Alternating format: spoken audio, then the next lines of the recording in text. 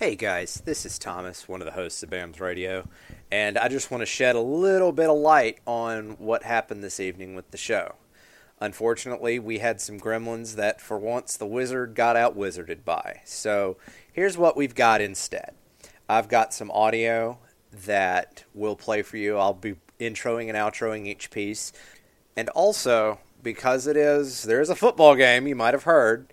It's against Kentucky this weekend. I'm going to take a couple of minutes before we even start the audio, and I'm going to talk about what to look for from the Kentucky Wildcats this weekend. It's my bully pulpit, and for once I am going to use it. So let's talk briefly about Kentucky.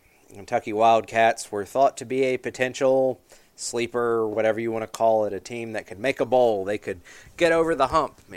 Their coach, Mike Stoops, has put together some great recruiting classes, and they're going to be, ready to challenge, even though they weren't. And the brutal, honest truth is that team has looked absolutely putrid 3 of their 4 games. Their first game, they gave up a 35-point lead to Southern Miss. Then they proceeded to get railroaded by Florida, 45-10.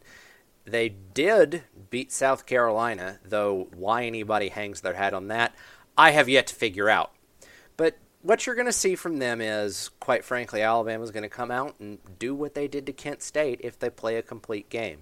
They'll beat Kentucky by 25, 30 points, and you'll see a bunch of young players play. I will be interested to see if the game plan that Alabama employed against Kent State makes a reappearance against Kentucky, because Kentucky's defense does have some talent on it. Matt Elam of Recruitnik fame, former 5-star player, is this monstrous 6'7", 360-pound nose tackle. And he's going to be manning the middle, but it's going to be worth noting that that's not a size guy that really does good things against the Crimson Tide. Matt Elam might be able to occupy 2 blockers in the middle and keep a middle linebacker clean, but that doesn't matter on a zone read when Jalen Hurts just runs around him. So I really do expect the Alabama offense to keep hitting that tenor that they hit with Kent State. I don't think they're going to rip off the 48 points, the 41 points and a half that you saw against the Golden Flashes, but I think Alabama is going to win this one comfortably. There was a question, I'm going to give a shout out to my guy Play Like a Champion, about how Tony Brown will be used. Tony Brown, if you missed the news, is back with the team after a 4-game suspension handed down by the NCAA. And how is he going to see time? Where is he going to be? And the short answer to that is, on defense, it remains to be seen. And I'll break down what I mean in just a second.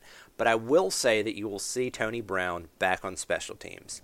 Think back to last year, it really was a Tony Brown, Keith Holcomb, even Sean Burgess-Becker before he decided to transfer. They were really the stalwarts of the special teams unit. Yes, to Minkah Fitzpatrick's credit, he did have a blocked punt for a touchdown against Georgia. And that it's not just the Tony Brown, Keith Holcomb, Burgess-Becker show last year, but a lot of the special team stuff that you saw will again happen with Tony Brown coming in there. Then let's talk about the defense a little bit. And Tony Brown, I don't want to say he's going to be a victim of the fact that it is a closed-up backfield or a very competitive backfield, but it looks that way. If you look at the corners, which Tony Brown had practiced with when he was a younger player, it's tough for me to see him supplanting Anthony Averett, because I believe Anthony Averett has grown by leaps and bounds since he has started, really starting, pardon my parlance. But so if he's not going to undo Anthony Averett, he's certainly not going to undo Marlon Humphrey and Minkah Fitzpatrick, which, not surprising. Now you have to look at the safeties. 2 safeties on the field almost all the time. He's not going to supplant Eddie Jackson. That's just not going to happen. That is a pipe dream. Now, Ronnie Harrison, though. Ronnie Harrison is an interesting case because if you watch the tape with Ronnie Harrison is an elite athlete. That is undeniable. Fantastic athlete. But I can think of 2 or 3 plays, 2 of them in the Ole Miss game and 1 in the Kent State game, that show that the young man does need some work.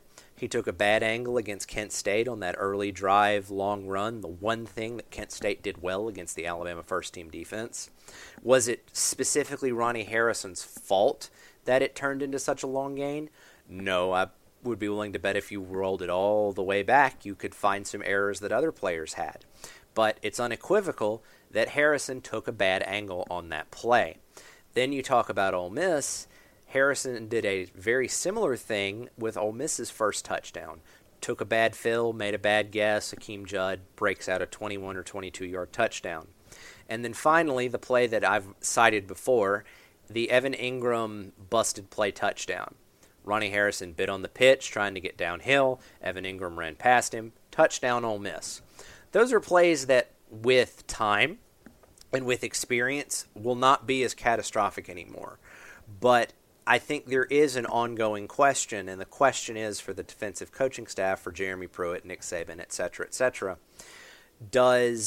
do they feel comfortable enough letting Ronnie Harrison go through growing pains against a Kentucky or even against an Arkansas? Arkansas is an interesting team that we'll talk about next week, and with Ronnie Harrison growing, there might be some more busts, a la what I just arranged. But we simply don't know. And the other question is Tony Brown better?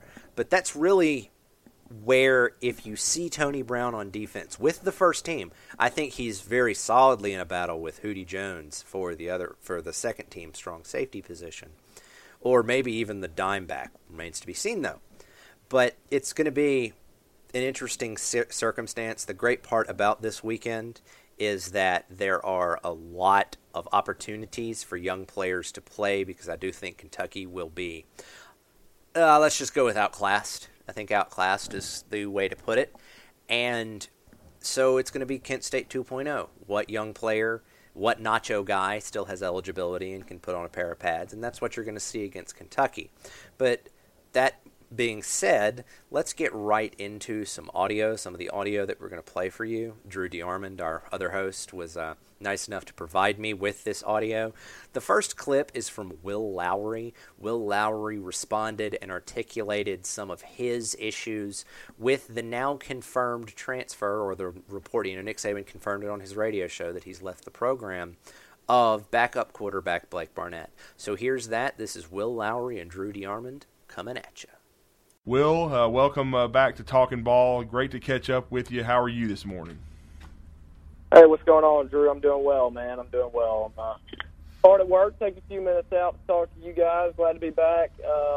Came on a few times last year and talked about the Tide, so I'm glad to be back. Yeah, absolutely. We're honored to be joined by you. We hope to be able to catch up with you periodically through the football season as we watch the Tide compete for national championship number 17, and we enjoyed your commentary last year on their journey to the 16th national championship. And the first thing to start off with, of course, they caught all the headlines yesterday, early in the evening and late afternoon, was the Blake Barnett situation.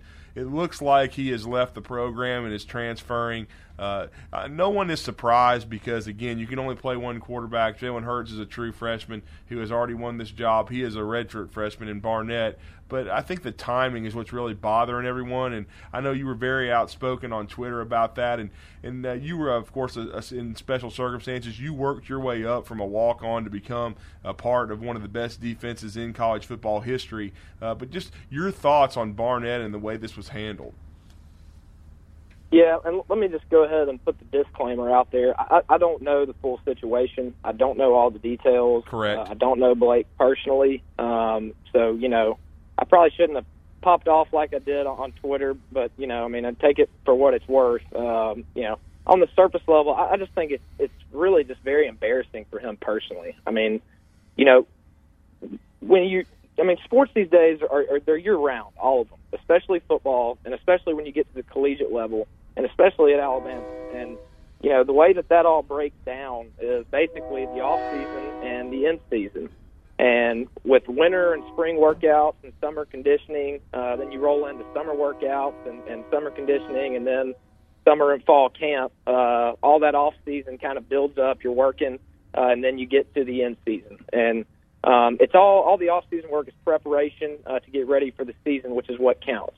And the season is a journey. It's a mission with your teammates. And it's hopefully what we account for and shoot for is a 14-game mission that hopefully culminates in, an opportunity to play for the SEC championship, and then that'll ultimately lead into the national title. And, obviously Alabama's been in the mix for the national title almost every year for the past decade. And when I was there, we had a huge mural on the wall of the mountain, and there was a flag at the bottom of the mountain that symbolized us as a team. And then there were flags for each team that we played each week of the season spaced along the trail up to the summit of the mountain, kind of symbolizing the journey up to the mountain, which culminated with, like we said, the SEC championship and a bowl game.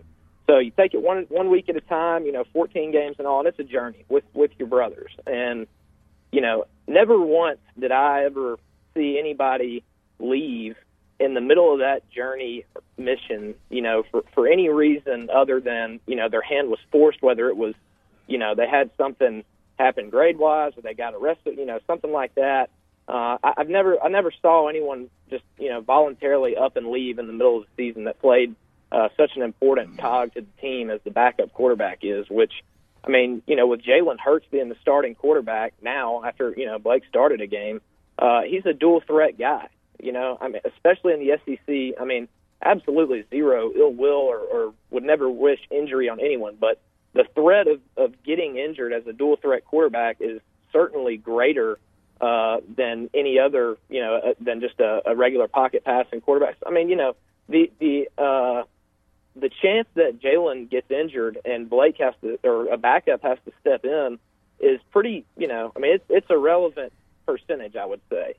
So I don't know. I can't fathom it. In the middle of the season, 4 games into the journey with your teammates that you've been working for all off season, to just up and leave because you're not getting as much playing time as you want, I just don't see it, man. There's 130 guys on the team, and you don't think every single one of them wants to be on the field? Only 11 guys can be on the field at a time. But that doesn't mean that not everybody on the team serves a role and a purpose to the team. And Coach Saban is a full proponent of that. He made me buy into it. I didn't always, growing up as a kid, you think scout team, everybody jokes about it as, in high school and stuff, you think it's not important. It is important. You got to have guys that give effort and give a look to prepare the guys that are going to play. So it's a role, They may not get as much fanfare as the starters, that most fans probably or don't know more than half of them, most of them, never heard their names, never seen it. But they play a role. That's why they get to go to the bowl game. That's why they get a ring. That's why they're involved. They're a part of the team. And the backup quarterback is an extremely important position on the team. So for him to just up and leave in that position at this point of the year, it just befuddles me. I just don't really have any words for it. So, again, take it for a grain of salt. I'm not there. I don't know all the details, but, I don't agree with it. And, honestly, it's kind of funny. I'm sure that Saban is kind of thinking to himself, you know what, if he wants out, fine. I know how important every one of those scholarships is to Saban. I'm sure he's ready to bring somebody else in, I don't know, buy in or get out, I guess. Well, and again, another thing, too, is, and you made a great point about the injury situation. Jalen Hurts tweaked his wrist against Ole Miss, and then you saw the hard shot he took on that sack. Blake Barnett could have easily had to go into that game. Very easily. And that's just one of, a bunch of SEC games that we're going to play the rest of the year where the guys hit hard. They play for 4 quarters. It's going to be a difficult, long season. So I just don't understand it, and I think that from what I've understand or been told, that I guess by transferring now, he has the opportunity to go to JUCO and then next season be able to sit out only 4 games as opposed to a full year or something like that, which, I guess I can understand at least where he's coming from. He wants to get on the field sooner, but it doesn't change anything in my eyes. You just don't leave your team in the middle of battle, man. It's the middle of a war, a long season, and it's just getting started. You're just rolling into the thick of it, the SEC stretch run here through the conference. I just don't see it. I guess I wish the best to him. I'm never going to wish anything ill on him, but I just totally disagree with that decision. And, Coach Saban, it's about the team. It's a team sport. That's what you try and preach. That's what it teaches. It teaches you how to work with folks. I'm talking to a kid that I'm mentoring the other day wants to play basketball. I'm talking about how it's about the team and what sports teach you. how to work with other people, how to achieve a goal, a common goal with others around you that you're working with and working for. And that just seems to continue to kind of get a little bit more and a little bit more lost each year. And I think a lot of it has to do with the recruiting process. I mean, we could go on and on about maybe the reasons for it. These kids are certainly blown up to a level and getting so much publicity at such a young age that it puts their head in a position that it shouldn't be in.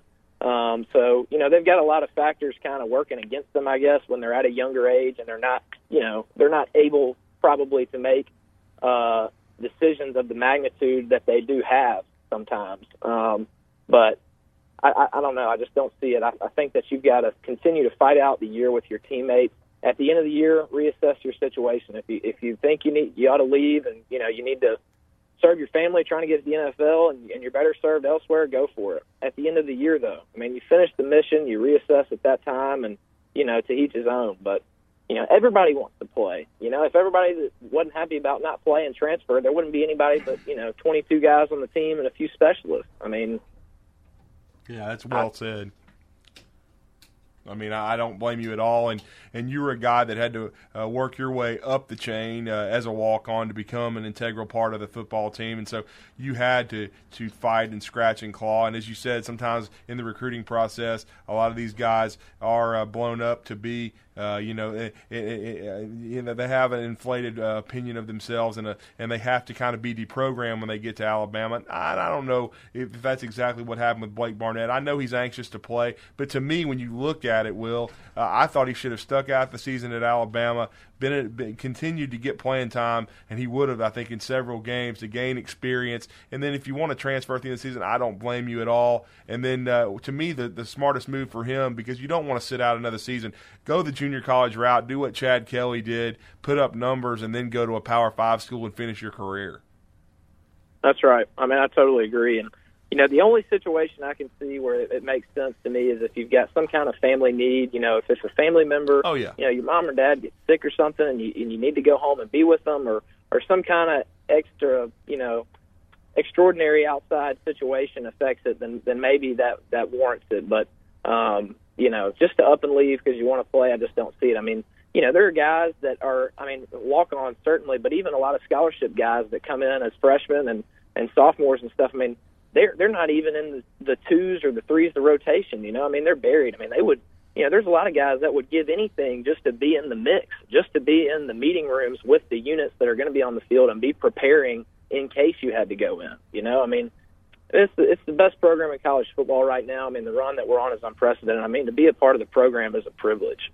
And, I don't know, the way he throws it around so lightly, I'm not getting to play, I'm leaving right now, I don't know. If that's the kind of attitude that he has, then, good riddance. The team will be better without that kind of attitude around him. So, and that's a very interesting take, and one that I agree with. If that's the attitude, then I do think, and I think Coach Saban would be the same way. He talked about that yesterday in his press conference. He made reference to wanting guys that are with the team comes first, and as you also pointed out on Twitter, you said one of Saban's quotes that's etched in your brain forever. It's not about you. What about the team? Yeah, that's the MO. That's what it's about. That's what team sports are about. And Coach Saban does a really good job of preaching that. And it kind of, goes back to what I said. Everyone on the team has a role. The equipment managers have a team on the role. The coaches have a role on the team. The coaches have a role on the team. The staff in the back room, they have a role. The compliance folks, they have a role. Everyone has a role in the program that ultimately leads to success of the team. And that's what should come first. And it just, like we're saying, just more and more doesn't seem to be that way. But Coach Saban does a really good job of kind of implementing that in you.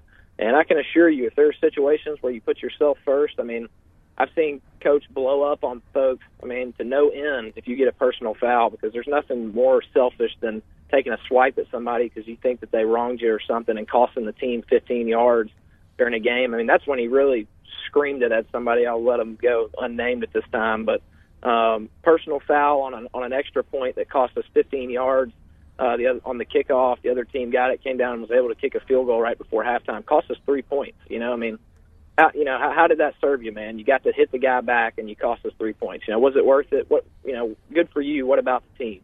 And like I say, he just does a really good job of implementing that across the board in all situations. I mean, guys trying to, I remember him blowing up at halftime one time because he noticed how many guys had, little sweatbands all around their knees and ankles and 6 of them on each arm and, just stuff trying to stick out and be individual and stick out and be an individual apart from the team. Anything like that, he's going to, if you try and pop your head up, he's going to nail you back down into the team. And, he's not going to come out and publicly say it, I'm sure, because it wouldn't sound good. But if the way that it looks on the outside is the situation where he's indeed just angry that he's not playing and he's leaving right now, then, I'm sure Coach Saban's glad he's gone. I mean, like you said, he wants guys that want to be there and put the team first, and that's what it's about. That's what we should all want. I mean, whether that's in work, at school on a project or on a football team or any other team. I mean, you want guys to put the team first. So self-serve has no place on the team. Absolutely, and then we're going to talk about the current team. And I know you probably heard about the Tim Williams situation. That's unfortunate. It'll be a minor setback for him. We'll see what kind of punishment he gets for the early morning arrest for the carrying a gun without a permit. But I will say this about Tim Williams and about Ryan Anderson, the other outside linebacker. It goes back to a point you said about being a part of the team and not leaving when you're not playing. Ryan Anderson was heavily recruited, and so was Tim Williams. Both of those guys really didn't become factors until they were redshirt juniors, and they had to wait for their opportunity.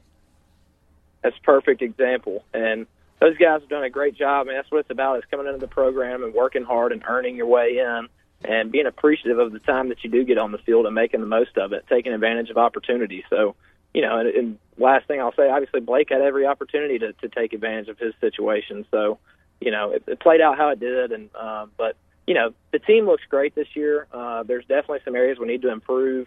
I think the offensive line and our running backs need to continue developing some more cohesion and getting more settled in and comfortable and really establishing themselves, especially earlier on in the games, to establish the line of scrimmage and move the ball on the ground. That's what we've been about. That's how you dominate and take the will out of folks over 4 quarters.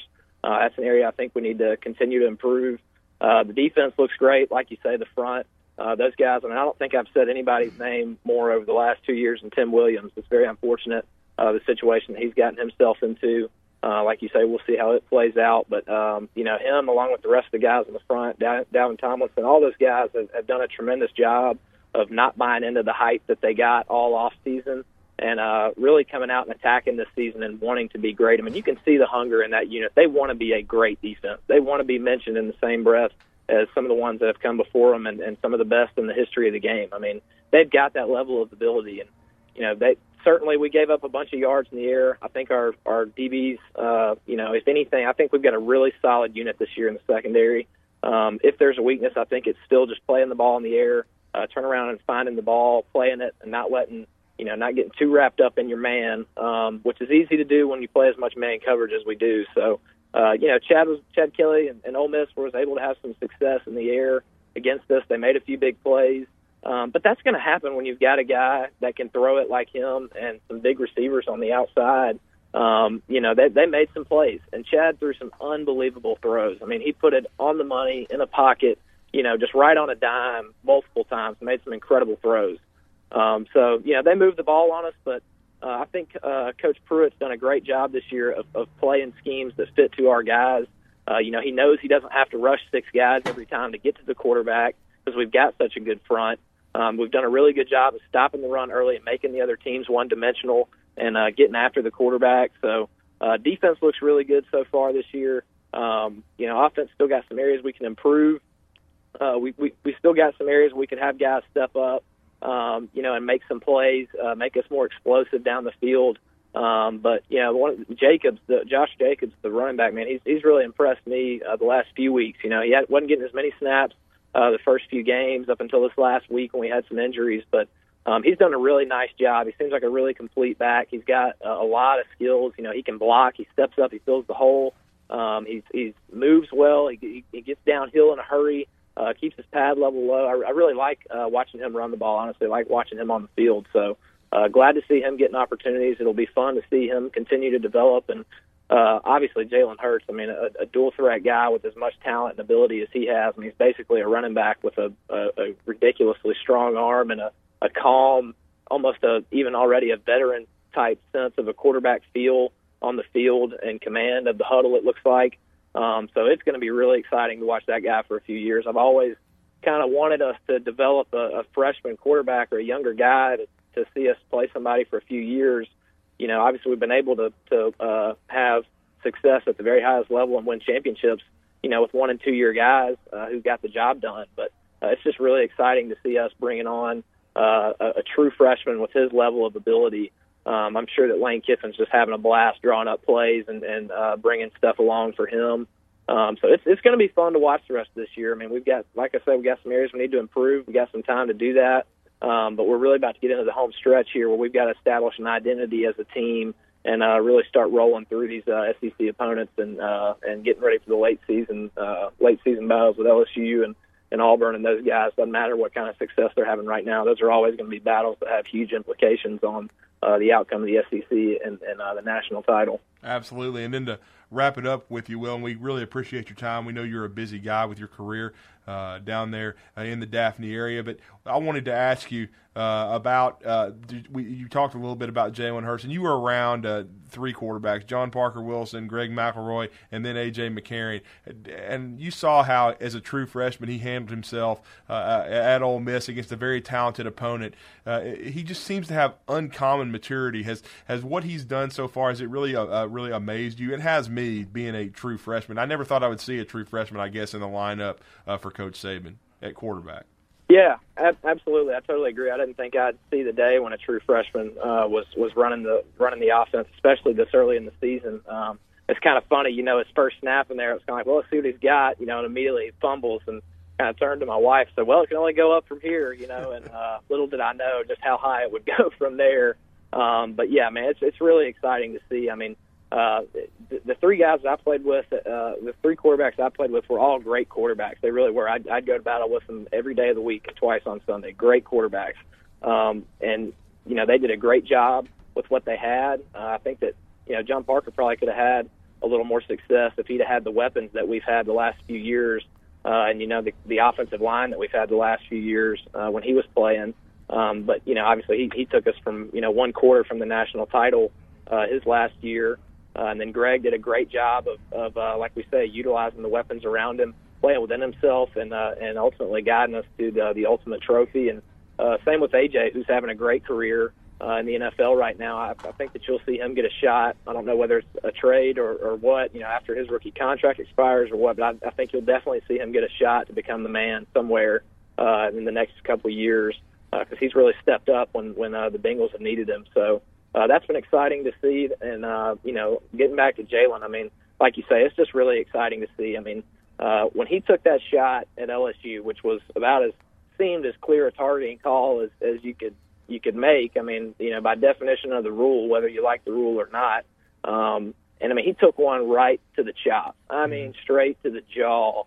Never saw the guy coming, probably just completely gave him, you know, lights exploding in his head, drops the ball, gets up to see, you know, 80,000 people screaming and yelling and the other team running the opposite direction for the touchdown with the ball he just dropped. I mean, a lot of guys can fold in that situation. I can assure you it doesn't feel good as a defensive back when, you know, the other team goes over your head for 80 yards for a touchdown and that whole stadium's rocking on top of you, yelling and screaming, people going everywhere. You know you let your team down. It's a terrible feeling.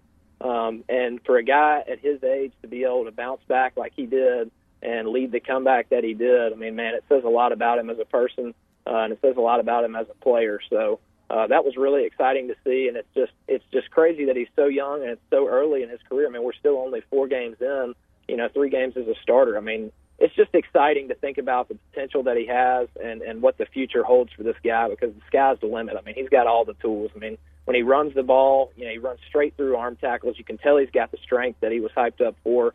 The arm strength is evident from his first touchdown throw. He's got all the tools in the bag, and he seems to have a head on his shoulders. So the sky's the limit, especially with the coach that we've got and the guys that he's got around him. It's just going to be really exciting to watch him unfold over the next few years. It really is. And then the final question for you, because it's your position how special really is Eddie Jackson? Because I gave everyone a stat after the Ole Miss game. He's touched the ball 14 times in his career and scored 5 times. You know how tough it is to play safety in the SEC. He had the knee injury, had to move from corner to safety, and I really thought last year, as I said in the preseason, it was like a light switch went off for the defense. He was the missing piece. What a career he's had. Yeah, he's been really impressive. I mean, it seems like he's been there forever because he's been playing for so long. And, like you mentioned, the switch from corner to safety in and of itself is just so impressive. I mean, you can't fathom how difficult it is to play on the outside in the SEC. I mean, lining up against the best athletes in the country, playing one-on-one, man-to-man as much as we do, and doing it at the level he did and having the success that he did was incredible. And then to turn around and have the ACL injury, which, also I can attest to is a very difficult injury, difficult to come back from both mentally and physically. For him to be able to come back from that and make the transition to safety, which is a completely different position, different mindset, different way you play the game, a different way you call the game, different way you manage with your teammates around you, just completely different in all aspects. For him to roll in and just become the playmaker that he has is just incredible. It really is. Like you said, I mean, every time he touches the ball, he's got the playmaking ability to take it to the house every time he gets it in his hands, whether it's a punt return or an interception or a fumble. He's that kind of electric player. So seeing him back there, it's a good feeling. I mean, teams, I think, really are probably scared to throw him up, throw up deep balls and Hail Marys before halftime with him back there because it's like a kick return. And, and he can read the field, read the blocks, and get from one end to the other in a hurry if you're not careful. He's done a great job. But the whole secondary, man, Marlon Humphrey's really come on this year, another Hoover guy that's really developed nicely. He had a lot of hype coming in and played well his first year and obviously has maintained that hunger to get better. I mean, he's really come leaps and bounds from last year. I mean, he's the total package at corner now. Really physical guy, can keep up with anyone speed-wise. Like we're talking about, he can continue working on his ball-playing ability, but, that'll come. That can come with work, which he obviously has in him.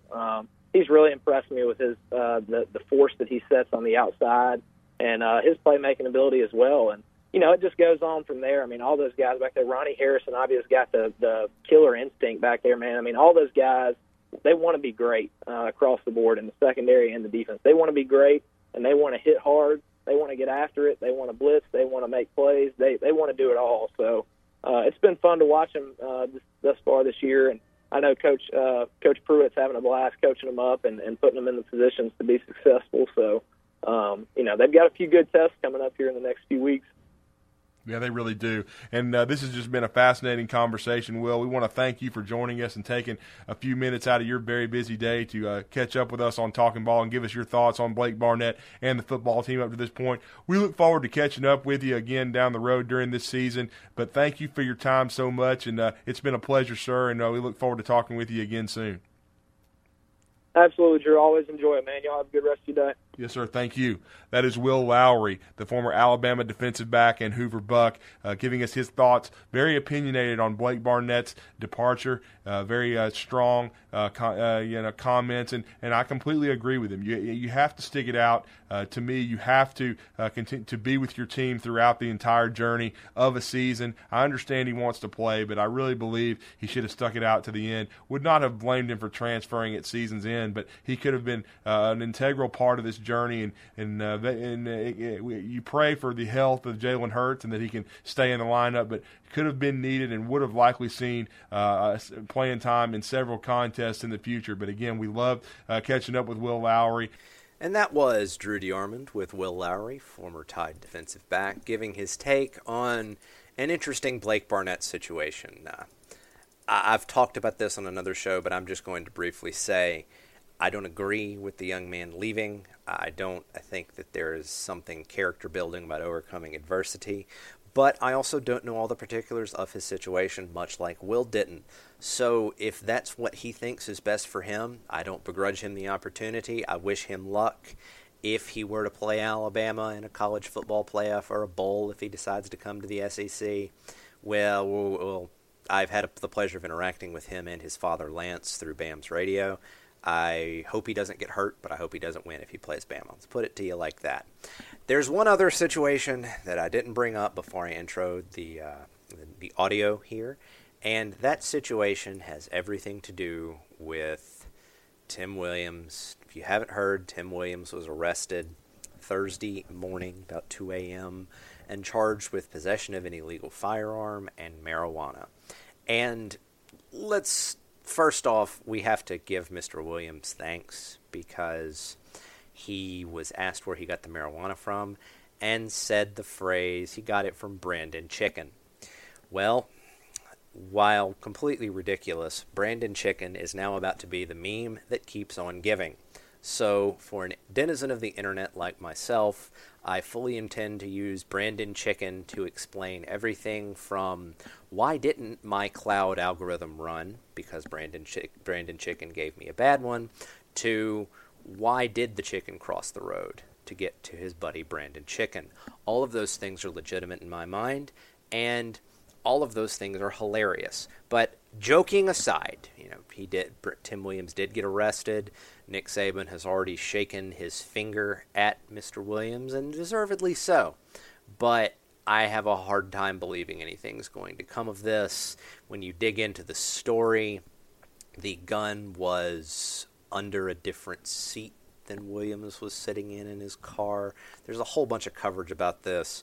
And aside from the pearl clutching that, this team lacks leadership and yada, yada, yada, even though I would jump up and down screaming the phrase Jalen Hurts at the top of my lungs for the offense and point to Reuben Foster grabbing Ronnie Harrison and telling him to politely calm the hell down against USC, to take that notion and throw it out the window. Aside from the pearl clutching, I don't see much coming out of this. Maybe he's suspended against Kentucky, but as I said earlier, Alabama is going to beat Kentucky pretty good this weekend in my mind, so we'll see what ends up coming of the situation. But right now, if I had to guess, if I had to believe, look into it, having read some of the reporting and some of the court reports and whatnot, I think it's much ado about nothing.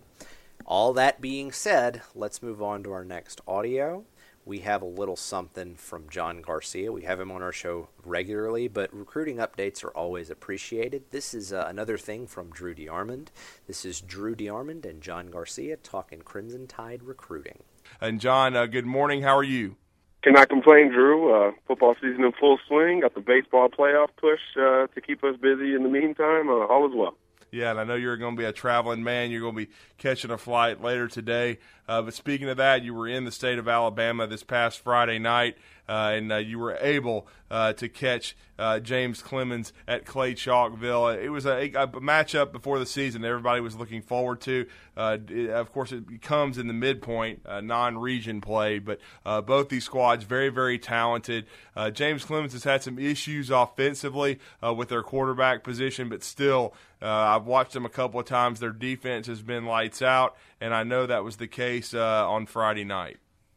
Yeah, it almost feels like, that Baltimore Ravens early 2000s defense where if you score a touchdown or two offensively, you feel pretty good about bringing home the victory. And actually, this defense and special teams scored 2 touchdowns to start the game. Kyrique McDonald, the Alabama commitment, returned the opening kickoff, 80-plus yards for a touchdown, and 2 series later, he had a pick 6 to put James Clemens up 14-0. So even without the offense, James Clemens would have won this game. But they're a big, strong unit offensively. So if they get a lead, they can run the football and get you, 3, 4, 5 yards of play. And that's what happened in this game. They wore Clay Chalkville out offensively and defensively. They've got it at every level. We've talked about it before. LeBron Ray on the defensive line, he's a force. I'll let it out of the bag. He's going to vault to number 1 in the state for us on Scout.com. He checks every box. He's a kid who's gotten better every time we've seen him over the last year, and that's something you really look for in terms of these kids progressing. He's actually trimmed a little bit, lost a little bit of weight. He looks much quicker, but he still has that strength and leverage ability to play the run and the pass. So he anchors the D-line. Monty Rice, an SEC linebacker prospect at linebacker. John Jenkins next to him, just as good as Rice, a kid who has 5 offers, but could command more later on. And then in the secondary, of course, as we mentioned, Kyrie McDonald playing corner, safety, really patrolling and leading that unit back there. So it's really tough to move the football consistently on this unit. And we saw it even against the Clay Chalkville offense that has Nico Collins, the top receiver or probably top offensive prospect in the state, who's 6'5", 200 pounds. So if they could shut those guys down, I think they could hang with anybody with that defensive unit healthy. They're going to be fun to watch here at the end. And then with Kyrie McDonald and the show he put on, John, you're talking about the kickoff return, then the pick six, and the 50-yard run on offense. I know you've talked about his rise throughout this summer and becoming one of the best players in the state of Alabama. As far as Scout.com goes, as you continue to evaluate him, where do you think how high can he rise? Yeah, it's going to be interesting, Drew, because, a kid like Kyrie, I think we're at the beginning of evaluating guys like him. I remember when we first got slot receivers and how we threw them in with the traditional receivers, because we don't have a slot receiver ranking on Scout. It's just a receiver ranking. So how did you put those slot guys mixed in with the traditional big, strong receivers like the aforementioned Nico Collins? And the same thing for smaller dual-threat quarterbacks. It took us a couple years to really adjust and figure out a way to get these guys incorporated with your typical pro-style 6'5", 220-pound quarterback. So I think this is where we are with McDonald. He's a hybrid defender, not a corner, not a safety. He can play offense. He's dynamic with the ball in his hands. Where do you put him in the rankings? Right now, he's the number 2 corner in all of Alabama.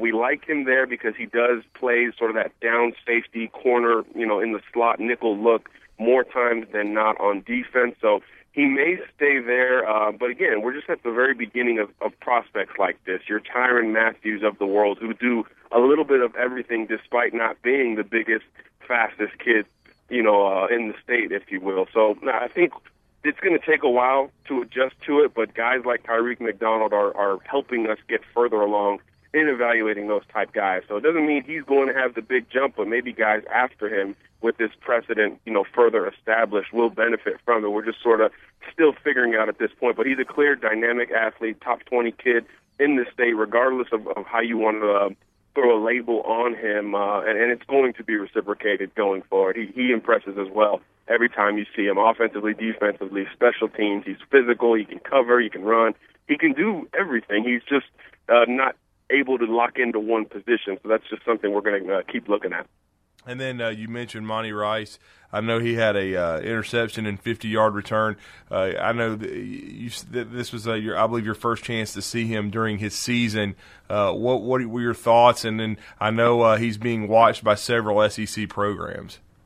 Yeah, big, strong, downhill linebacker, got the SEC look, but he's a smart kid. He's a leader on the defense as well, something that we don't talk enough about in looking at recruiting rankings. That off the field or in between play stuff matters so much. Are you giving effort? Are you leading your team? Are you sort of to yourself? And Rice is one of these kids getting on guys. There was a kid who got hurt, and Rice not only went over to check on him before any athletic training staff did, but once he was sort of taking his time getting off the field, Rice let him know about it, So that's the type of kid you get in Monty Rice. Again, big, strong kid downhill against the run, but as you said, an interception return, and that's something we've seen a lot from Monty. He's an athletic kid. We've seen him in the Wildcat in years past for James Clements. He's got very good athleticism despite maybe not looking like it at a solid, 6'2", 225 pounds or so. So I think he's a versatile guy. He can play the pass. We know he's good and stout against the run with that striking ability. So it's a deep year for backers in Bama. That's been well established, but Rice is still one to keep a close eye on. Georgia and Alabama had coaches there at the game. I think Georgia's a major player for him. Auburn hosted him this past weekend. They're in it. Florida is in it. Arkansas is in it. So, as we said, clear SEC guy. It's just a matter of when that spot opens up and when he's ready to commit, because he's seemingly taking his time just like his buddy LeBron Ray is. And then you bring up LeBron Ray, as you said, he's going to move to number 1 overall for the Scout.com State of Alabama rankings. I've seen him a couple of times. He was dominant the first game, not so much against Bob Jones, but still was a factor in that contest. But I know the last couple of weeks he's really turned it up yet again. Can you update us on his recruitment? I know he went to see the Florida-Tennessee game in Knoxville this past Saturday. Yeah, he's been a busy guy, Drew. He's actually been to an SEC campus each weekend of the year so far. Alabama, Auburn, Ole Miss, and Tennessee, as you mentioned, have already hosted him this year. So we'll see how he takes it on going forward. And all of those were unofficial visits. He's still planning on taking official visits. He does have one locked in to the Florida Gators for their LSU game next month. So he's still in the early stages, compared to a lot of other elite guys. He's going to take multiple official visits, but what's interesting with him is that he doesn't really have a timeline. He's not a guy saying, hey, I'm going to commit on National Signing Day, or I'm going to commit at, Alabama-Mississippi All-Star game. He's going to commit when he feels like it's right. So every time he takes a visit, that school should one, feel pretty good that they got him on campus when everybody in the SEC is trying to do so, but two, there's a possibility that, he falls in love, and a lot of these trips are return trips. He's a well-traveled kid who's been to a lot of these schools. Florida was really the only school he hadn't been to, and that was his last visit of the summer, so now he's going to return for a closer look. So I think that's positive for those programs, but again, at the end of the day, it would be tough to imagine him escaping the state of Alabama, and between the Tide and Auburn, Bama is where he's been the most. He's taken visits there that haven't been publicized with his family, which is important to him. So it would be an upset if anybody but Alabama won out for him. But again, no timetable, and he's taking trips to a lot of schools, so everybody still has a puncher's chance. And then Nico Collins, it looks as though he could be headed out of state. Just your thoughts on how he performed on Friday, and then where things may stand with him. Yeah, Nico's progressed nicely as well. We've seen him for a long time because Clay's been such an explosive offense and has had so much talent over the last 3 years. So we saw him sort of as a pup out there, as a sophomore playing with T.J. Simmons, who's now at Alabama. And he was a raw kid, jump balls, maybe a couple of screens, let him, fall forward kind of thing. But now he's got more of that complete game. Excellent route runner, strong with his hands, much more physical and better after the catch than we had seen in previous years, and that's saying something for a kid who's 6'5", 200 pounds. He's not just a jump ball guy and agile enough to be a kick and punt returner for Clay Chalkville, which, as you know, has a ton of athletes on this team. So he's an interesting guy. He's progressed nicely, about as nicely as you could have hoped for. And then in recruiting, it's like LeBron Ray. Everybody in the SEC wants him, but this one has extended further. Ray has a top group of all SEC schools, as to where Collins is really looking nationally at his recruitment. He has ties to the state of Michigan, and certainly Jim Harbaugh has taken advantage. He's taken 4 visits up there and was scheduled to be there this past weekend, but his ride just happened to fall through. So he obviously has a ton of interest in Michigan. After the game, he said Michigan, Georgia, and Alabama are all still co-leaders for his recruitment. But if we did have to put, a ranking between those 3 schools, I think the out-of-state schools would each be ahead of Alabama, though Nico says it's pretty even between the 3. He hasn't been to Tuscaloosa more than once fairly recently, which is, surprising for a kid outside of the Birmingham area who's, less than an hour away from Tuscaloosa. So I think you track what they say, but you track what they do just as much, if not more. So Nico, obviously, Michigan feels good there, but he's one, unlike Ray, who does have a decision timetable. He's going to take it all the way through, planning on that National Signing Day decision. So much time in between now and then, and Nico's fluctuated with his list in the past. He's had Bama on top at one point. Auburn was the early favorite. Clemson, Florida State have long been out-of-state teams right there, and now, as we said, Bama, Georgia, Michigan, in whatever order you would like to create, and the one we think. So his list has fluctuated. So it'll be interesting to see if schools like Texas A&M, TCU, that are trying to get in the mix now, maybe even Miami, do they have time to make up the ground? Because Nico has been open to all suitors. So it'll be interesting to see with so much time left in his recruitment. And then, John, we always talk about the landscape changing. Les Miles is no longer the head football coach at LSU. Ed Orgeron has taken over as interim coach, made a lot of staff changes with Cam Cameron no longer there. How is that going to affect the University of Alabama? Yeah, Bama always recruits the state of Louisiana extremely well. This year was no different, even with Les Miles, if he would have remained at LSU. Obviously, number one prospect in the state is Devontae Smith, a 5-star wide receiver who I liken to Calvin Ridley with his skill set and size, actually, and demeanor, for that matter. He's one who actually had sort of been moving on from LSU already. So this probably, seals that part of his recruitment, which is huge news for Alabama, because LSU was sort of the school in and out of his top group. The school that's always been there has been Alabama since he decommitted from Georgia about a year ago. So Bama feels good there. He was on campus 2 weekends ago for that Western Kentucky game. He actually just recapped that visit with us at scout.com. He knows he's a priority. Bama's been in it with him as long as anybody. He's got friends on the team. He's got multiple coaches that he's close with. Even though he's going to take it all the way to signing day, and the same thing as Nico Collins applies, as new teams try to get in the mix, you've got to feel good if you're Alabama here to lock in the number one prospect in Louisiana, which is always a big deal. I don't believe Alabama's done that since signing Cam Robinson 3 cycles ago. And then there's many other Louisianans and Louisiana natives Bama is going to be in the mix for. Dylan Moses, 5-star linebacker, a kid who's been recruited since middle school. Everybody remembers him on that ESPN magazine cover as an 8th grader. He's going to visit Bama this weekend officially. It's his first official visit, so 48 hours on campus.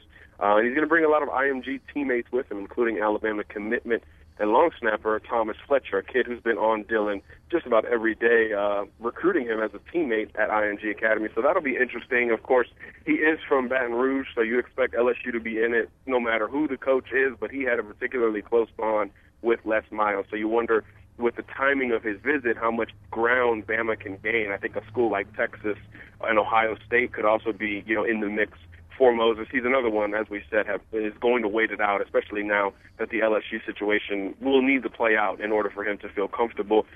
Chris Allen is a top 100 linebacker prospect, versatile guy, probably an edge prospect at Alabama, that jack linebacker position we talk about so often. He had LSU slightly ahead of Alabama, and now that this has changed, this move has been made, he says they're now tied. So Bama is certainly looking to take advantage there. That's probably the most tangible gain Bama made by, Les Miles being relieved of his duties. But again, it's also early. You mentioned Coach Orgeron. Kids love him. He's a noted top 10 recruiter of the last decade, easily, really. So all of this needs to play out for these guys, and I would imagine that, they would wait it out before making that final decision. Some other guys Bama's in on, 2 defensive tackles from Louisiana, Tyler Shelvin, who is committed to LSU and remains committed following this move, as well as Fedarian Mathis, a big, versatile, defensive tackle from Monroe, Louisiana. He's another one who looked like a Bama-LSU battle. So they're all going to wait it out, see how this plays out. And I think retaining Ed Orgeron could be the key for a lot of these defensive guys we're talking about. And we've only talked about one offensive guy in Devontae Smith. So all the other ones, that Orgeron, whether you keep him along with Dave Aranda, the defensive coordinator, I think that could go a long way into determining how much of a game Bama can make here. But obviously, it does not hurt Alabama, who always recruits Louisiana well anyway. So I would imagine that they take a couple of guys from that state. Another one real quick, Todd Harris, the number 1 safety in Louisiana, a guy Bama nearly landed on the commitment list late in the summer. He's another one going to wait it out. But Bama might win out here either way. The Tide is in need of safeties, and Harris knows he's a priority. But he's another big Louisianan to watch. So, as usual, it'll be a big year in that state for the Crimson Tide. And then you mentioned Dylan Moses is going to visit this weekend officially, and so will Jacob Phillips. Talk about Alabama and where they may stand with this young man. Yeah, this is a kid who, might not be as highly ranked as a Dylan Moses, plays, in Nashville, Tennessee, so you don't hear as much about him, but he's been a busy man, and he's looking to commit here in the next month or so. And this, as far as we know, will be his last official visit. He's already been to Notre Dame, Oklahoma, and Oregon, so a kid who's obviously okay with leaving the volunteer state. So it'll be interesting to see how Bama sort of deals with this recruitment this weekend. There's not a lot of kids officially visiting. We mentioned Moses. Thomas Fletcher, his teammate, is also visiting officially. Robert Beal, a Georgia commitment from IMG Academy. So basically half of that team is coming up for a trip. So that'll be interesting to see how they make up ground with them. But I think Jacob Phillips is the most important visitor for Alabama this weekend. As we mentioned, he is committing in the next month or so, and this could be his last visit. Bama's already hosted him before. He knows he's wanted there. Bama has pushed for him, and some think it could be a matter of just how much Bama does push for him. Does Bama sort of hit the gas pedal and close out his recruitment, or with this LSU situation and potentially a larger chance to land a Dylan Moses or others, does Bama sort of reshuffle the deck and distribute that love, if you will, that kids look for. So that'll be interesting to see with both of them on campus. But I would imagine with Phillips committing so soon and Moses being such a long-time priority for Alabama, who, the kid knows everything about the Tide at this point, I would imagine Bama does try to seal the deal for Jacob Phillips, an inside linebacker who could play outside as well, a versatile guy that we see Bama recruiting every year at the linebacker position. I could imagine Bama sealing the deal here and possibly landing that commitment next month. So he's a guy not talked about a lot nationally, but he could very well be a member of this Crimson Tide class, so he's one to focus on, especially this weekend. And I wanted to ask you, since you just got through seeing him in person and you've been evaluating Jacob Phillips, how do you compare and contrast him with a guy like Monty Rice? Yeah, that's a good one, Drew, because this remaining linebacker spot, Bama's got 3 linebackers committed, and there's probably a dozen guys, literally, in the running to some degree for that final spot, and Monty Rice is one of them. I think Rice, a little more conducive to sort of the old-school SEC mentality. He probably is a little better at playing the run, but as we said, good enough in coverage. Sort of think of a Sean Dion Hamilton type of guy physically on the field, a little bigger than Sean is, though. As to where Phillips, a little more athletic. He can rush the passer when needed, so he's a guy that you would anticipate seeing a little bit more blitzing, a little bit more maybe just lining up on the outside and rushing the passer. Very good in space as well, but maybe not as thick and strong at the point of attack against the run. So, again, this is 2016, so you need guys who can do both, and these two are fairly different. So it'll be interesting to see, again, how Bama pushes for these types of linebackers with, relatively few spots left. There's 20 commitments right now.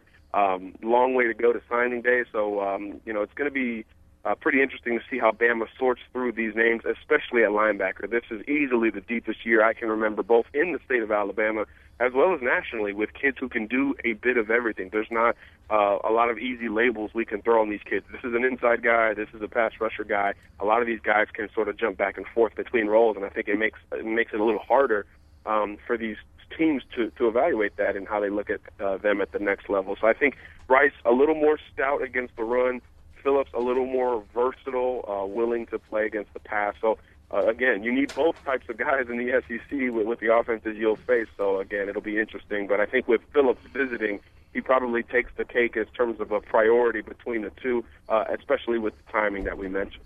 And I wanted to ask you, we're going to talk to his high school coach in the next hour to start it off at 10 o'clock, John. But what were your thoughts as far as the Crimson Tide's performance this past Saturday and what we saw from Joshua Jacobs? Yeah, it's always been interesting with these freshman running backs. We knew both would play because they're just so immensely talented. And I think this is where, Jacobs was able to showcase what he probably has an advantage of over the other 3 running backs on the roster. It's his vision and ability in the open field.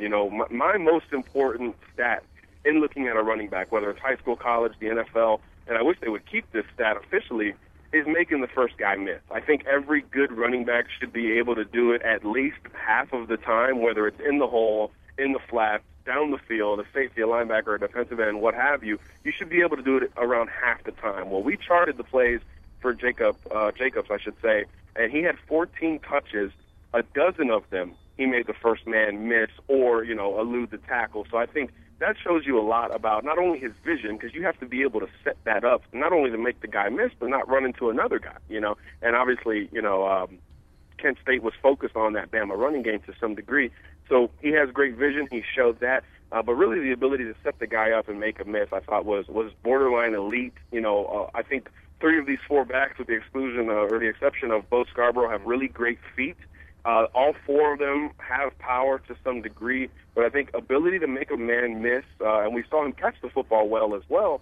I think Jacobs, that's the one area where he's probably ahead of the other 3 backs, and obviously that's important for Alabama. These guys are going to be making plays in space, so I think that's a reason why you're seeing him get the lion's share of the reps at this point with Damian Harris banged up, and I think it could be a prelude of things to come. And then as we're here with John Garcia of Scout.com and BamaMag.com to close it out, John, just any other thoughts on what you saw out of the Kent State performance? obviously, lesser opponent, but Bama was fairly complete. Defensively, you really can't say nothing or much negative about the Tide. The first play of the game, Sean Dion Hamilton misses a tackle, Ronnie Harrison takes a bad angle, and they get 40 yards. But after that point, you have to give Bama credit. Just like we saw against USC and Ole Miss to a larger degree, Bama got hit in the face and bowed up, and bend but didn't break necessarily. Held them to a field goal attempt. They missed it, of course, and from then on it was sort of off to the races for the Crimson Tide in terms of that game. Offensively, the freshmen, of course, continue to impress. Jalen Hurts, he can do it with the run. He could do it with his passing. I think he's still, downfield. I guess there's a little bit of question marks. He does like to take chances down the field, not necessarily take what the defense gives him in certain instances. But again, that aggression mirrors Lane Kiffin. So I think it's something that's probably, keeping him, in that confidence bubble with Lane. But again, the offensive line looked much better. It was the best run blocking I think we've seen this year, and the pass catcher stepped up too.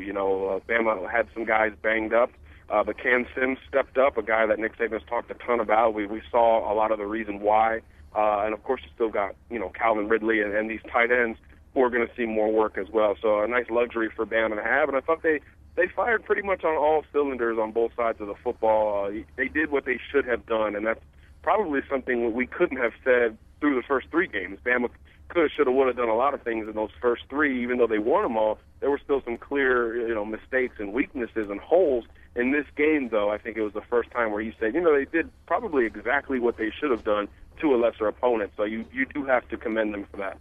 Yeah, you really do. And, John, we always appreciate the conversation. Great stuff. Do you know what your itinerary is going to be this Friday?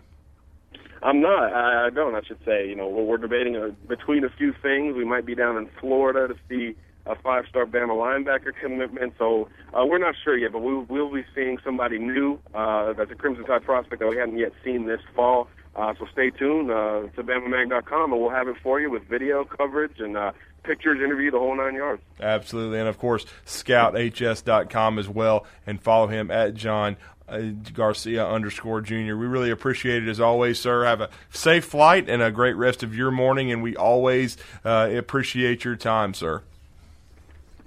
Thank you, Drew. Take care. That was John Garcia with Drew DeArmond. Thanks, Drew, for another chunk of audio. And I think we've covered everything, so I'm just going to get us right into this next audio clip. Depending on how long it pushes the show, this might be it. But, take a quick listen. This is Freddie Megard. Freddie works and covers the Kentucky Wildcats. Like I said, I started out the show talking about the team. He's going to give us a little insight into what to look for as Kentucky comes to town for homecoming. This is Drew with Freddie. Freddie, good morning. How are you? Good morning, Drew. I'm well. How about yourself? I hate to hear that about Tim Williams, if that is indeed true. That would be unfortunate, especially with what he has coming up with the future in the NFL. Yeah, exactly. I mean, it's very bad timing for Tim. I don't think it's going to lead his dismissal from the program, but it still doesn't send the right message, Freddie. And right. And he's been a young man that's come a long way. He's had a long journey at Alabama and finally started playing up to his potential last year. And we hope that he can get this situation resolved and get back on the gridiron. But speaking of that, the Kentucky Wildcats obviously didn't get off to the start they wanted to this season, following that big lead against the Southern Miss Golden Eagles. But the last couple of weeks, they responded, and I was really kind of surprised, but in a good way, how well they played last week. I know South Carolina offensively has struggled, but Kentucky, I thought, really made some strides and got a big home win in the SEC. Yeah, speaking of Southern Miss, Kentucky jumped out, the big lead. Yes. Southern Miss came back in the second half. But I like to say it's not personal, it's personnel, and I sterilize uniforms with teams. Southern Miss was a much better football team than South Carolina. I'll just get that out of the way. But Kentucky should have won that game, did not. Went to Florida, didn't show up. Started 0-2, then beat New Mexico State, gave up a lot of points. And then Mark Stoops took over the defensive play calling responsibilities. Yes, you're right. South Carolina offensively is not very good. But I look at the structural, the mechanism, the defensive structure, fundamentals, and mechanism, and players were in the right place, made plays. Defensively, Kentucky held South Carolina to below their season average, 10 points. But I was more impressed with the Kentucky offense going against South Carolina's defense, which the Gamecocks were at that time, the fourth ranked defense in the Southeastern Conference. So I was more impressed about how Kentucky's offense played. Steven Johnson, now junior college quarterback from California, is now the quarterback. Drew Parker's injured and out. Played extremely well against New Mexico State. Was a game manager in a run-pass option scheme against South Carolina.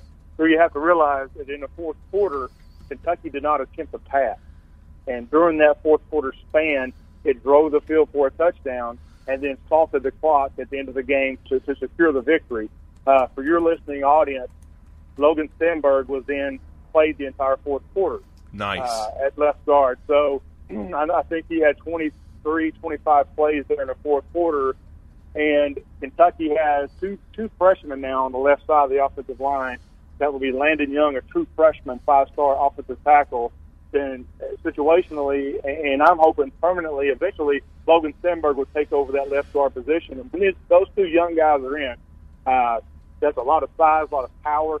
They're going to make a few mistakes, but the future bodes well there with those two gentlemen. But Kentucky ran the football with Boone Williams, who's leading the Southeastern Conference, 8 yards per carry, leads the conference in long scrimmage plays, long rush plays. But for your fan base, Alabama, you need to realize that there's a true freshman running back by the name of Benny Snell, leads the SEC with 5 rushing touchdowns. And I had I host the Depth Chart podcast, which is on Kentucky Sports Radio. And yesterday I had on a fullback that played during my era, led the SEC in knockdown blocks 3 years in a row when that was still a statistic. Rusher over 100 yards, was drafted, considered the best fullback in the history of the program. He compared Benny Snell to some of those Jerry Claiborne running backs that had 7, 8 in a row that played in the NFL, which is a high compliment. And then also for your audience, he said that Logan Stenberg projects to the NFL as well and is going to be a star at Kentucky. I thought that was a high compliment from the young man from your area. Yeah, absolutely. And I know you've been really high on him ever since he signed with Kentucky. And I know sometimes it takes a little while to develop and get into the lineup, but he's just a redshirt freshman with such a bright future. And Benny Snell, I have to admit, I've talked to you throughout the off season, Freddie, and I hadn't really heard too much about him. But man, I was watching some of his highlights the last couple of weeks. Boy, he's been impressive. Yeah, and when you got a 1-2-3 punch at running back with Boone Williams, who will most likely forego his senior year, go to the NFL. Benny Snell, true freshman. Senior JoJo Kemp, you got to remember him. He's moving up in the career rushing leader yards at Kentucky. And then there's a fourth one by the name of A.J. Rose that's redshirting this year from Cleveland that I think is as good as those three. So the running back position set for Kentucky, where the team will face severe challenges against Alabama, is at the offensive tackle position with that pressure coming. True freshman Landon Young at left tackle, going to be a pro, very, very talented young man. Right tackle Kyle Meadows is a junior. He has struggled at times. The interior of the line is Kentucky's strength, but I think Kentucky's going to have an awful hard time with Jonathan Allen and some of those outside rushers. Yeah, absolutely. And was it a surprise? I know you were worried about the Kentucky defense going in, Freddie. Yeah. You talked about how that was going to be the big key to this season. You liked them offensively. Yeah. Were you still surprised? I know I was. I mean, when you have a 35-10 lead against Southern Miss, I knew Southern Miss was talented offensively with Nick Mullins, but I really thought they would win that game. That really surprised me. Yeah, it did me too. Kentucky should have won that football game. Come back in the second half, Southern Miss controlled the line of scrimmage. And you got to realize that Southern Miss has Edo Smith, a running back that's right now the third leading rusher in college football. Good point. Very, very good football player, and a senior quarterback in Nick Mullins. But Kentucky just fell flat in the second half. There's no excuse for that. Should have won the football game, did not. That caused a lot of grumbling up here in Lexington. And then to follow that up with a no-show appearance in the Swamp, things have been a little tense here in the Big Blue Nation. But come back, beat New Mexico State. Mark Stoops assumed play calling duties in that second half against New Mexico State, held them to 7 points, and then had a good showing against South Carolina. But I'm not going to sugarcoat this. Kentucky's defense is not very good, and I think that will show Saturday against Alabama. One thing for folks in your state that I'm very proud of is Neil Brown has that Troy program rolling, and I'm proud to see him doing that. Yeah, absolutely. He was a former offensive coordinator at Kentucky, and yes. I guess I've got to ask you this, Freddie. How hot is the seat for Mark Stoops right now? I will say this. Kentucky is the youngest team in college football. Yeah, very young, yes. It will lose 8 players off this team, 2 starters. So you have to take that into consideration. And you want to say, well, why in year 4 is Kentucky this young? Well, at defensive line, linebacker, Mark Stoops had to provide Band-Aids with junior college players. They've since moved on because of the roster that Joker Phillips left. Mark Stoops was, I don't even think, a Division I roster. So he's had to take some drastic moves there with junior college players. The seat was very hot before New Mexico State. It cooled down. And then after the victory against South Carolina, it cooled down a little bit. I don't think Kentucky fans have a misinterpretation of expectations traveling to Tuscaloosa. But Kentucky gets Vanderbilt, Missouri, and Mississippi State in 3 consecutive games after Alabama. Kentucky could win all 3 of those, or at least go 2-3 in that. That would get them to a bowl game, and things would settle down here in Lexington. Yeah, I think so, if they could stabilize. And sometimes people also have to understand that Southern Miss has had a really good year the year before, and they're going to be a bowl team. I mean, the best point you made is personnel-wise, when you take the jerseys off, they're better than South Carolina. Yeah, I think Southern Miss is better than South Carolina, probably better than Vanderbilt, but give Missouri a heck of a game. So, that's what, and all the things I do, I try to take the logos off, sterilize the uniforms, and just talk pure personnel. And when you have a 5th-year senior quarterback in Nick Mullins, who's the top returning pocket passer in college football, Edo Smith, I think, would be a top 4 or 5 running back in the Southeastern Conference if he played at a Southeastern Conference school. And then Dylan Bradley, a defensive lineman down there, is as good as Kentucky's seen all year. Now, they'll face a much bigger challenge with Jonathan Allen and those guys on the Alabama front, Reuben Foster, obviously at linebacker. This is Alabama. I've taken an outside look at Alabama, broken it down statistically. The thing that concerns me about Alabama, not in Kentucky perspective, but Alabama going forward, is it's produced 13 sacks, but it's given up 8 sacks. That is a high number through 4 games for a team such as Alabama. I think they need to get that cleaned up, especially the interior of that offensive line.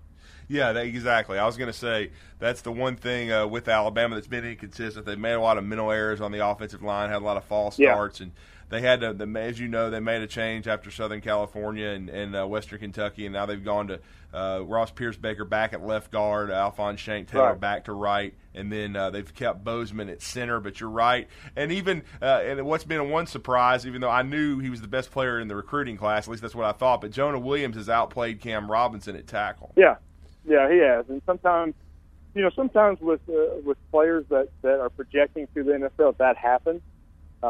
Sometimes, I'm not saying that is what's going on with Cam Robinson, but you get a freshman, a hungry player comes in there and takes a little bit more extra preparation work to play better, and that's great. Kentucky has a true freshman left tackle as well. The sky's the limit for Landon Young, but he's going to be thrown into the fire at Alabama. And it'd be a good learning experience for him. He's going to win some of those competitions, and he's going to get beaten a few times. For example, last week against South Carolina, he was going to get the 5th-year senior, got beat for a sack. The next play, he drove that defensive end over top of the Powell and then power drives him on top of Logan Stenberg. So you're going to win some, you're going to lose some, but you file those reps into a mental foul, and then you move forward. So, again, you're going to see the youngest team in college football led by a first-year quarterback, a true freshman running back most of the time, a true freshman left tackle, a redshirt freshman guard, and a defense that's made up a majority of first-year players. So things could go well for Kentucky or they could go south. You never know with that much youth. Yeah, absolutely. No question about that, Freddie. But it still looks like they have a bright future, especially on offense. Yeah. And how much I love Boone Williams. I think he's the most underrated guy in the league. He's had injury issues, but he looked really good last week. He looks healthy. Yeah, he does. What Boone has done is gotten in better shape. And I've been the first to say that Kentucky's running backs were not well coached the last 2 years. I think now they are with Eddie Grant, former Auburn running back coach who developed all those guys. Mm-hmm. The offensive coordinator of Kentucky, And he's got these running backs, one moving, they cut up field, and Boone Williams is the best Boone Williams that we've seen. He's in shape. When he was caught from behind last year due to lack of conditioning, he's now taking those to the end zone. Benny Snell, true freshman, he's fascinated the Big Blue Nation because, you know, you'd have to go back to a Jerry Claiborne running back that he equates to. We've not seen anything like that. He's 5'10", 5'11", about 225. And if you watch the South Carolina game, he was carrying 2, 3, 4 defenders into the end zone and averaging 6-7 yards a carry against a good senior-laden South Carolina defense. I'm not saying he's going to do that Saturday, but he will be exciting to watch along with Boone Williams. I can tell you Tosh Lupoy with the outside linebackers has been stressing in practice 8.2 yards per carry. Yeah. They've watched a lot of tape, and they know about Boone. Yeah, if you take the roster or the depth charts from both programs, running back position, talking about position groups with multiple players that play like running back, I would take Kentucky's running backs right now. I would not trade for the Alabama running backs. That's how high I am on Boone Williams. They're going against the defense that they may not look like that on Saturday. Right. But with all things equal, playing an equal opponent, I'll take these Kentucky running backs because they're the strength of the team and they're pretty electric. But again, going against that defense that's giving up 67 yards rushing per game, it's going to be a tough task. Yeah, it will. And the thing that's been a little bit surprising for Alabama, Damian Harris, both Scarborough got most of the buzz. Harris got off to a good start, but he got injured last week, and much like Benny Snell's exploded, Joshua Jacobs had a shining moment last week, and he perhaps may start, even though it looks like Damian Harris is practicing. I like the Jacobs story. His first Power 5 offer was Alabama out of Oklahoma. If that's the right one I'm talking about. I like that story, but Alabama running back are deep. You can go all the way to, go on down the depth chart till you get to Bro Scarborough, which was a 20-1 Heisman favorite in the preseason. So the depth at that position for Alabama is significant. And then when you have Jalen Hurts who can do so many things at quarterback, it opens up the complete offense. Calvin Ridley outside, O.J. Howard at tight end.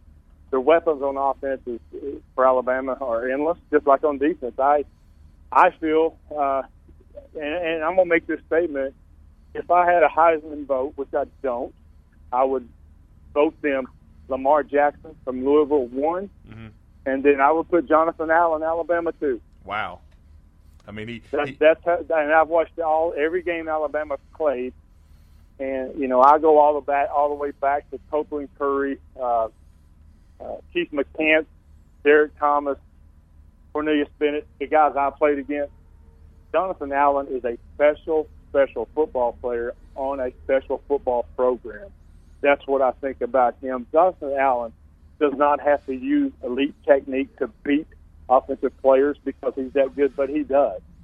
He, with all that talent, all that skill, all that ability, watching him on film, my viewpoint on Jonathan Allen is that he plays with the effort of a walk-on trying to make special teams. That's what makes him so elite. Yeah, and I've made this statement on the show, Freddie. I've been watching Alabama, as you know, for years and for 30-plus years. He reminds me of '94 John Copeland at Alabama. He's the best all-around defensive end since that time. And that's no disrespect to anybody that's come through Coach Saban's program. There's been a lot of them, but he is the best one. Yeah, I mean, again, if I had a Heisman vote, it'd be Lamar Jackson 1, Jonathan Allen 2. That's what I think about him, and that's what I think about when you hear Coach Saban talk about the process. Yes, sir. For Jonathan Allen, what he's done, came back, developed his work ethic, his effort. To me, as an outsider, Jonathan Allen defines the process that Nick Saban speaks about so often. And that's well said, Freddie. And I wanted to ask you, I know this is a young group, and you say that, and they are struggling, but have there been some bright lights for Kentucky's defense? I know you were high on the secondary going into the season. Yeah, there have. Well, I mean, the cornerbacks are as good as Kentucky's had in decades, but the defensive front seven has struggled so much that they've had to come up to make so many tackles that they've gotten beat on a couple of double moves. Derek Beatty and Chris Westry are upper-level SEC cornerbacks that are having to make too many plays because of the front seven, but they're very good. And the Southeastern Conference leading tackler is a young man by the name of Jordan Jones, a true sophomore, plays for Kentucky, plays linebacker, number 34. You're going to see him all over the field on Saturday against Alabama. He's the Energizer Bunny. 6'2", maybe 230, undersized, but mean as a snake. A typical Youngstown Cardinal Mooney football player. Would run up and hit a house if he had to, would run through a wall if he could, and there's no quitting him. Now, that's a bright spot. The other middle linebacker, Courtney Love, has struggled. Outside linebacker, Denzel Ware from Auburn, Alabama, a four-star kid that Kentucky signed a couple of years ago, was the SEC's Defensive Lineman of the Week last week against South Carolina. 2 sacks, 2 tackles for loss, 7 tackles. A dynamic player, but he's not had a lot of help. But the defensive line is where you're going to see some struggles. Matt Elam, Kentucky-Alabama recruiting battle. Naquez Kringle, a junior college player, has taken his position at nose tackle, even though Elam will play. But Kentucky just does not have depth, does not have the size nor the skill to play up to a team such as Alabama on the defensive line. And then, Freddie, I wanted to talk about Jones. You're talking about Jonathan Allen and the effort he plays with. I'm hearing the same thing about Jones, that he basically has been challenging his teammates since that slow start to match the effort and intensity that he plays with. Yeah, you make a great point. I talk about Jerry Claiborne a lot, my coach, who played and coached under Bear Bryant, which is the tie with Alabama there. Mm-hmm. Doug Martin is the head coach at New Mexico State, brought his team back to Commonwealth Stadium. Thus, a lot of Claiborne guys came back for that game just to see Doug and to see each other. And the consensus with all those guys was that if Kentucky on defense had 6 players of the 11 that played with the effort, fire, desire, and resolve of Jordan Jones, that defense would be much better. Because you're going to see a young man that from warm-up to the end of the game will not stop running, talking, hitting something. He will do something continuously. And I think against South Carolina, you saw his teammates meet the challenge that he presented to them, because he called them out in public, in front of the media, and in the team meeting. I mean, he said it was unacceptable, and it was. And the defensive teammates that he has answered that call somewhat against South Carolina. Yeah, they really did, and they played much better. And Freddie, what I know that the number is so big, I definitely, it's 34 points. I don't think Alabama will cover that, because I just think Coach Saban, he has a lot of respect for Mark Stoops. They go back a long ways. He recruited him in high school when he was at Michigan State. What kind of chances do you see for Kentucky Saturday? I don't think Kentucky will win, to be quite honest with you. I just want to see fight, resolve, and I don't want to see quit, like we saw at Florida. But, it had some circumstances there. What we did not know was that Kentucky starting quarterback Drew Barker had been battling a back injury. He took his shot the first play of the game, never was the same. Kentucky never bounced back. Florida rolled. I want to see some fight. I want to see Kentucky play for 60 minutes. And not going to win the football game most likely, but I want to see them compete and then get back here with some feeling of positivity going into 3 very winnable games with Mississippi State, Vanderbilt, and Missouri. And then finally, I wanted to circle back to Steven Johnson. He's played pretty well since taking over for Barker. Yeah, do you think Barker will get his job back when healthy? I'm not for sure. You're just talking about a 20-year-old kid with back problems.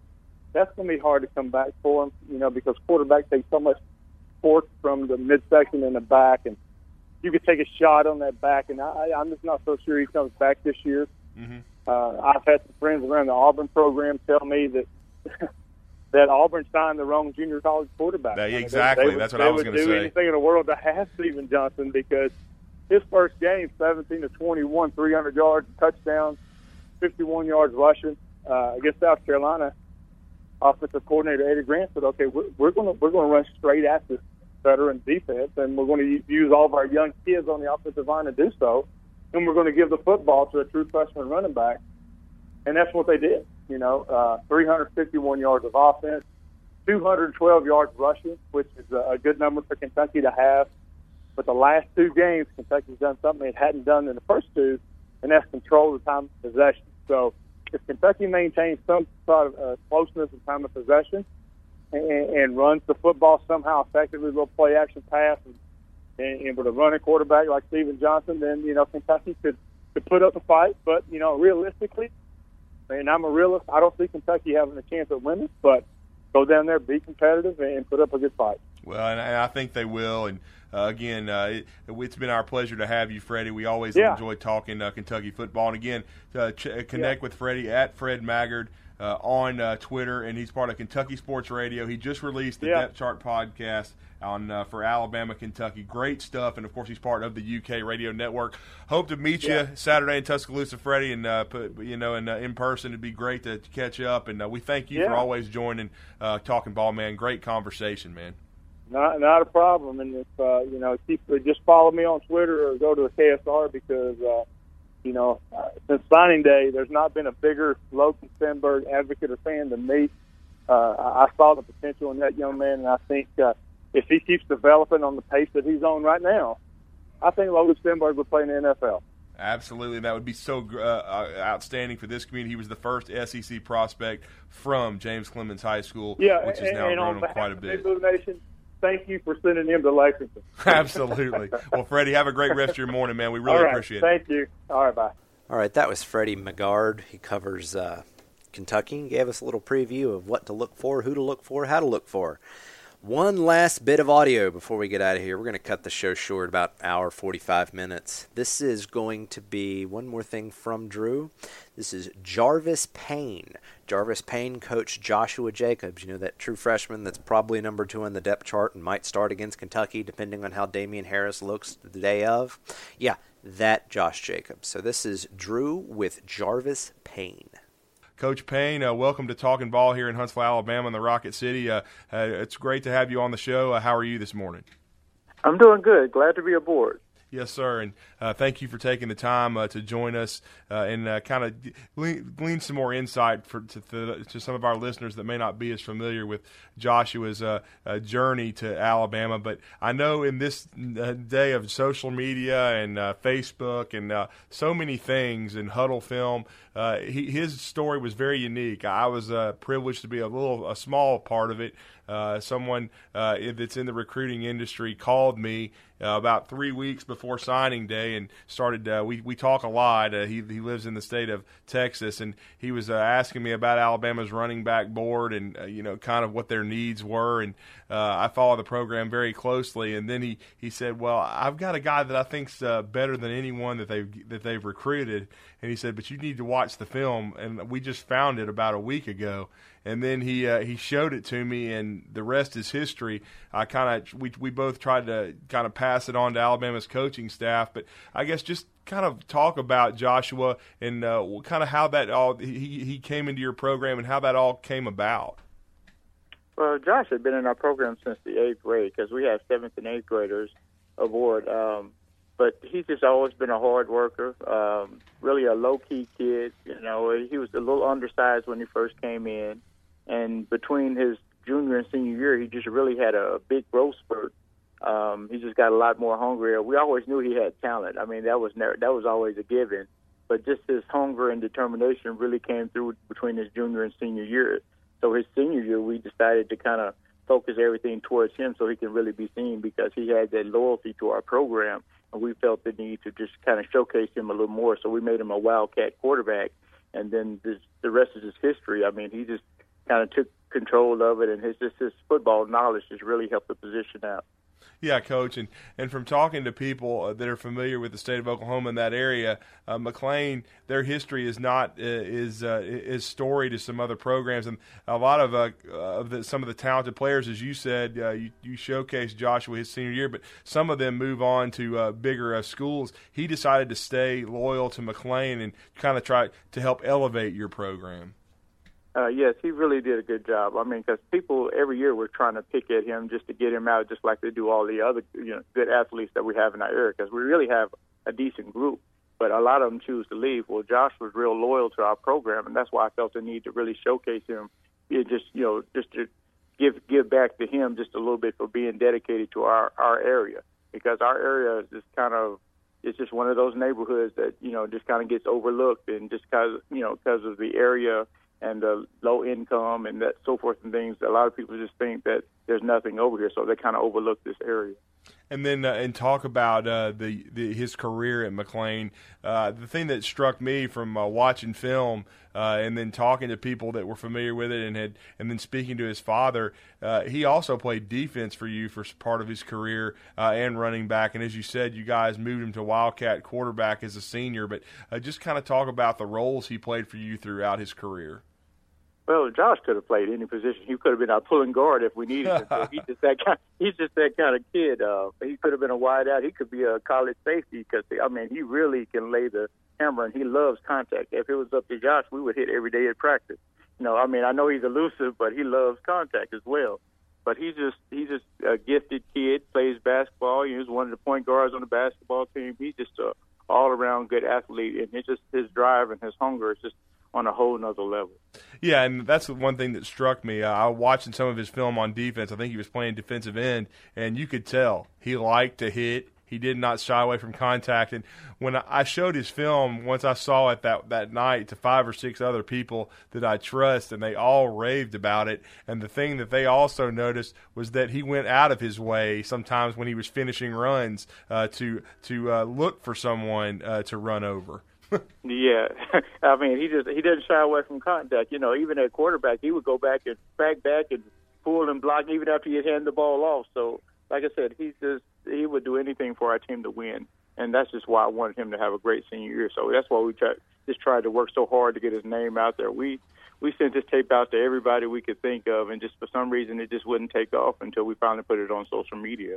Yeah, absolutely. And kind of talk about that, Coach. From what I was told during his process before his senior season, he did go to a camp at North Texas, but really didn't go to a lot of those camps and combines. And so he did kind of fly under the radar. And then, like you said, but just kind of expand on that with what happened after you put the film on social media. Well, a lot of times kids don't have the means to afford to go to all those camps. Great point. And it's just kind of tough if you don't go to those camps because a lot of recruiting is done ahead of time through those camps. So I think that's kind of had something to do with it. But just I knew we had something with his tape just looking at it, and I just thought that once we could get somebody actually to bite on it, it would kind of pick up. And, and me and Josh talked about it, and he kind of got upset a little bit, but I just said, let's stay strong and just keep doing what we can do on the field, and then it will come. And we just kept a positive mindset on it. And like I said, we just finally found the right people that to get him out there so he could be seen.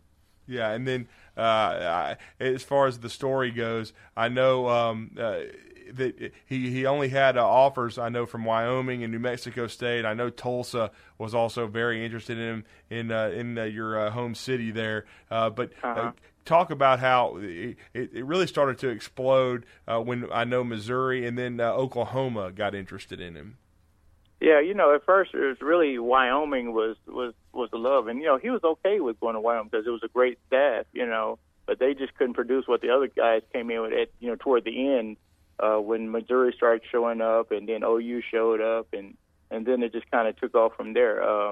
But like I said, he just stayed focused, and he listened to everyone and gave everybody their due, and then he just made a choice that was right for him. And then talk about Coach Burns. I know he came to the high school and visited and watched him play basketball. And a big part of Coach Saban's evaluations, he likes to watch young men play other sports and see how athletic they are. But what was you and your staff's impression of Coach Burns? We hit off right off the bat, and the basketball coach already had a kind of a relationship with him. He had knew him ahead of time. And so we sat down. We all sat there and watched, Josh play basketball in a pickup game and through practice. And he started doing stuff that just kind of turned heads. And I don't know if he was short, but it just looked like stuff that Josh normally does because we've been around him a long time. But Coach Burns seemed to really love what he saw, so that really helped everything out. Yeah, it really did. And the one thing that also that I've enjoyed from talking to his father and then Joshua on signing day is, as you said, he's a very well-rounded, driven kid. His father told me he wants to be an engineer. The academic part was not an issue with him at all. No, it wasn't. He passed the ACT the first time he took it. He's just a kid that gets it. He gives back to the community. He used to volunteer with our little leagues up here on Saturday morning. He just wants to be around the kids. I mean, and he would help out people on our team. We'd give them some extra work at practice. And he was a leader by demonstration. You know, he wasn't really bossy. You know, he just, you know, anybody would want extra help, he would give it to them. You know, he would lend his time. And that's what I really loved about him, because he really shared himself with everyone. And he wanted everyone to enjoy this process with him. And then speaking of the process, I know he was frustrated that he wasn't getting more looks, but once Missouri and OU showed up, I know it exploded, and I know he commented to you how crazy things were getting. But kind of talk about how his official visit process kind of unfolded, because he decided to take a trip to Missouri and then took the trip to Alabama on the really within like a 4-day span. What was his kind of feedback to you after he took those visits, Coach? I mean, he really liked both visits.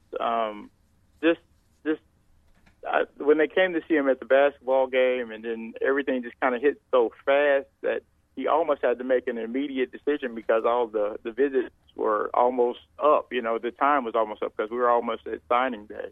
And so we would just sit and look at, like, you know, such and such called today, and we were like, wow, I can't believe it. You know, because we've been trying for like forever to get people in, and then all of the big name coaches came within the latter, you know, just a matter of a couple of weeks, and we pretty much started with Indiana on a Sunday. They called me early Sunday morning for church, and then from there it just got just wild. Every day it was like 2 or 3 would call, and it just kind of, you know, skyrocketed from there. But it was just almost unbelievable to us, because we had been trying so hard to get him out there, and it was just a great feeling.